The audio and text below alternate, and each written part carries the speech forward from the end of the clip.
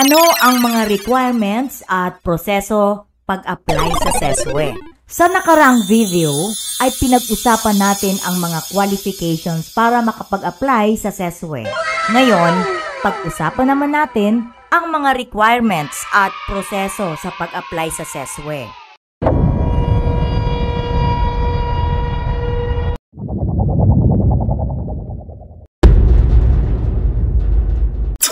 Ano ang mga requirements at proseso pag-apply sa CESB? Sa nakaraang video ay pinag-usapan natin ang mga qualifications para makapag-apply sa CESB.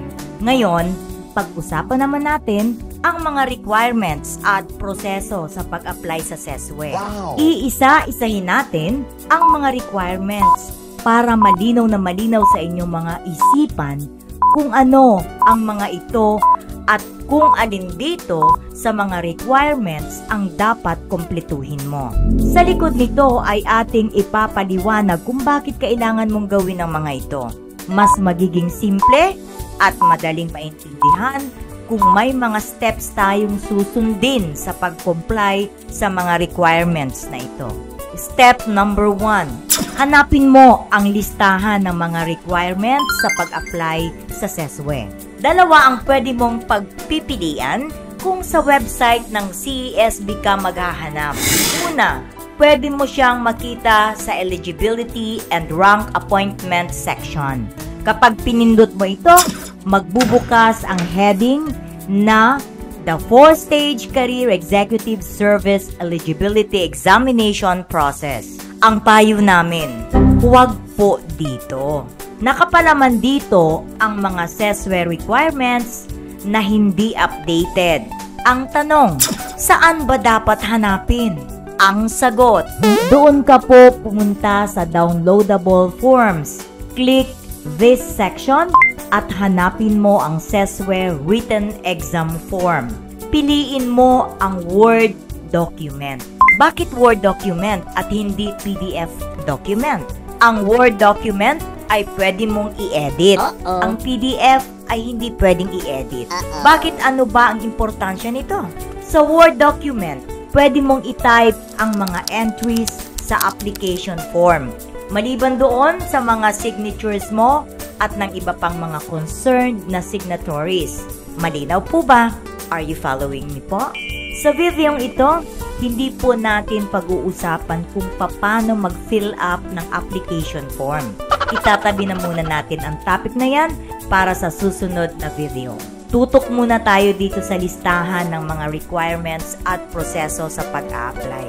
Okay, kapag binuksan mo ang application form, ay makikita mo na may kasama po itong notice to the applicant, kung saan makikita mo ang mga qualifications at mga requirements para sa CESB. I-skip natin ang qualifications kasi tapos na tayo sa bagay na yan sa nakaraang video. Kung hindi mo pa napanood ang video ay pakibalikan mo na lang po para hindi na tayo paulit-ulit ng pagpapaliwanag. Ang qualifications po ay number 1 dito sa notice. Ngayon, dumiretso tayo sa number 2 kung saan nandyan ang mga CESB requirements. Step number 2. Suriin ang listahan ng mga requirements. The following documents shall accompany this application form upon filing. Letter A. Copy of appointment paper to present position authenticated by the office personnel administrative officer. Ano ba ang ibig sabihin ng requirement na to? Dapat bang original copy of the appointment paper? Hindi po. Ang kailangan lang ay Xerox copy ng appointment paper mo na authenticated ng personal officer or administrative officer. Sa totoo lang, hindi nagre-release ang personal officer na walang pirma ang kanyang boss, ang administrative officer. Lagi kang hihingi ng 2 kopya. Isa ay ipapadala mo sa CESB at ang isa naman ay file copy mo. If in case na wala ang pinadala mong set of requirements, ay hindi ka na magpo-produce uli kasi may extra kopya ka na. Letter B. Service record authenticated by the office personnel Administrative Officer. Humingi ka na ng updated service record mo na authenticated ng Personal Officer at Administrative Officer ng opisina mo. Laging 2 kopya, please. May nagtanong sa amin noon na kung pwede daw ang self-certification. Malinaw pong sinabi na pirmado ng Personnel Officer, Administrative Officer.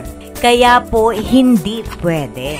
Letter C, copy of the designation order duly authenticated by the office personnel, Administrative Officer in case the applicant is presently designated in an acting capacity or officer in charge of a CESB position for at least 6 months or as OIC Division Chief for at least 2 years. Itong requirement ay para doon sa mga aplikante na designated in acting capacity or OIC ng CESB position or Division Chief. Kung wala ka sa posisyon na ito, ay hindi ka required na mag-submit nito. Doon sa acting capacity or OIC ay dapat at least 6 months ka na nakaupo sa designated position mo. Kung OIC Division Chief level ka naman, ay dapat 2 years. Yun dapat ang makita doon sa designation order. Letter D, organizational chart showing the applicant's place in the organization and duly certified by the office personnel, Administrative Officer. Pwede ka mag-request sa Personal Officer, Administrative Officer ng dokumentong ito kasi trabaho naman nila yan. Pero, mas okay kung ikaw mismo ay gumawa o magpagawa na ng organizational chart para i-review at i-approve at i-authenticate na lang ng mga concerned officials.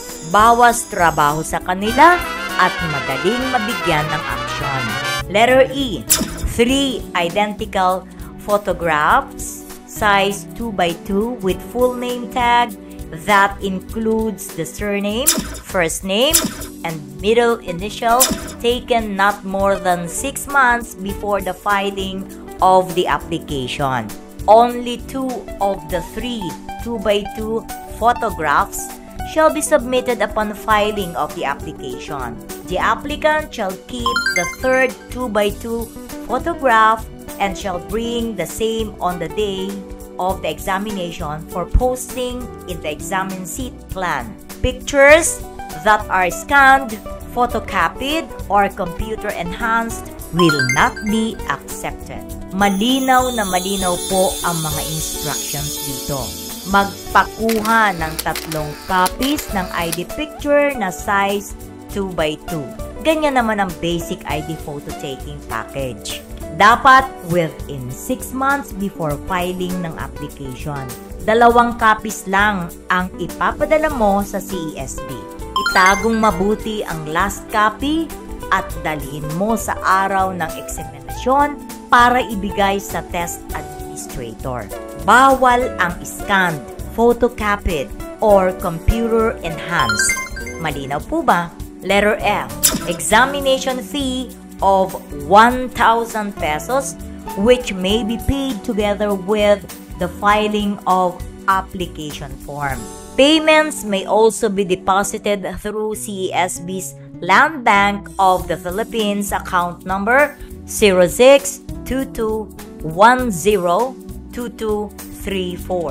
For interbranch payments, kindly fax deposit slip to CESB's fax number 02-951-4983 indicating participant's name, agency, and branch location where payment was deposited.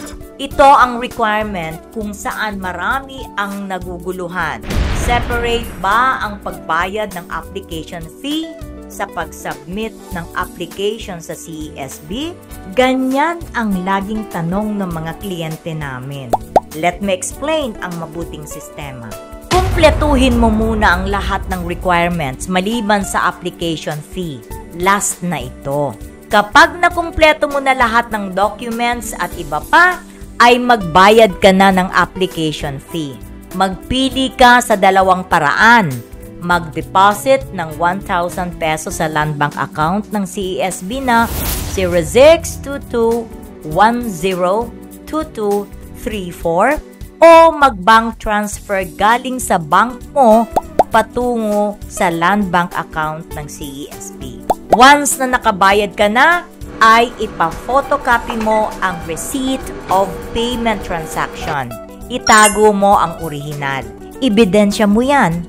Ilagay mo ang photocopy ng bank transaction receipt doon sa package ng lahat ng mga required documents at iba pa. Gagawa ka ng submission letters indicating kung ano ang mga nakapalaman sa package kasama yung bank transaction receipt. This way, hindi ka na magfa-fax ng bank transaction sa CESB kasi hindi na po uso ang fax machine at wala nang gumagamit nito. Letter G.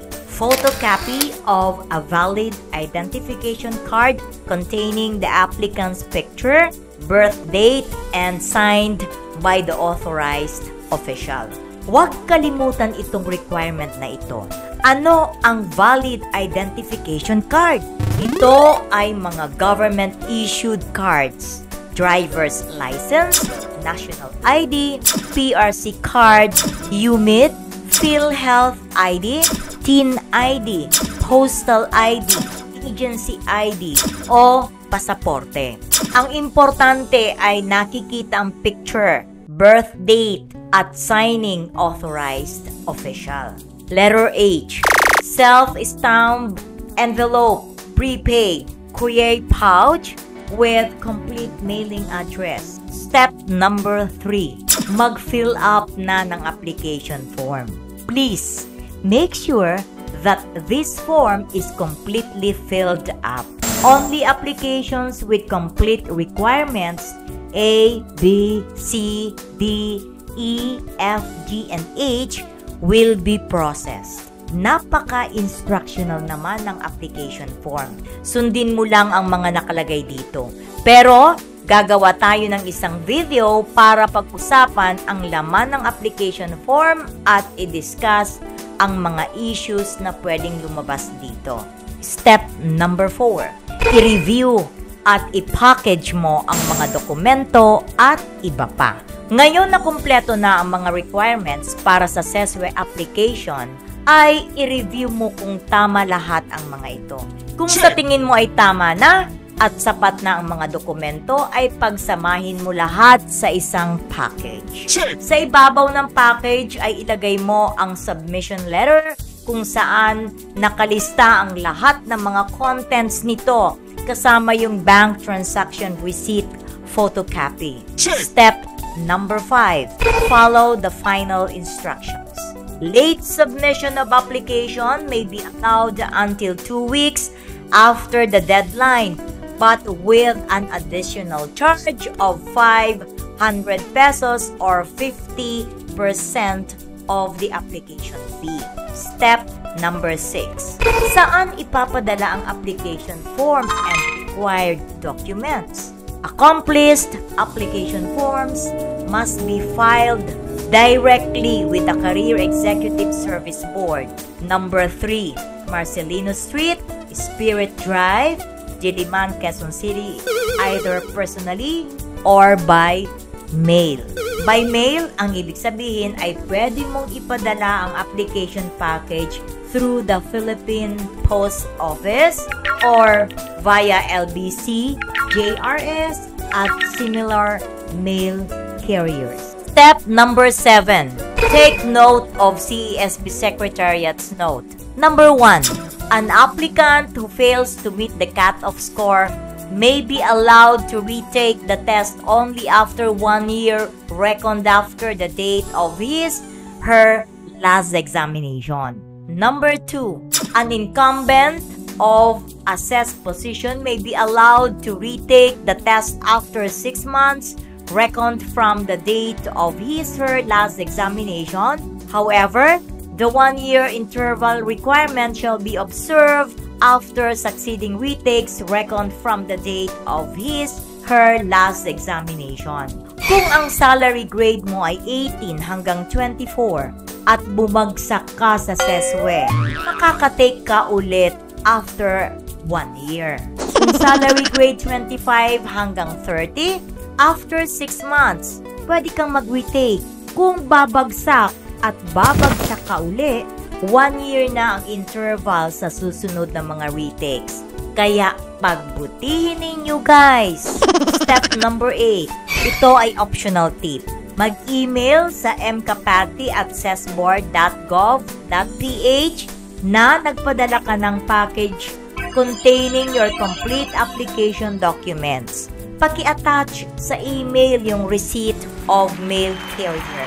Hanggang dito na lang po ang ating pagtatalakay ng ating topic. Ano ang mga requirements at proseso sa pag-apply sa CESB? Sa maikling panahon, sana ay nakapagdulot kami ng kaalamang praktikal tungkol sa CES eligibility process. Please like and subscribe to our YouTube channel. Our mission is to help you become good CESOs. When you know more, we accomplish more.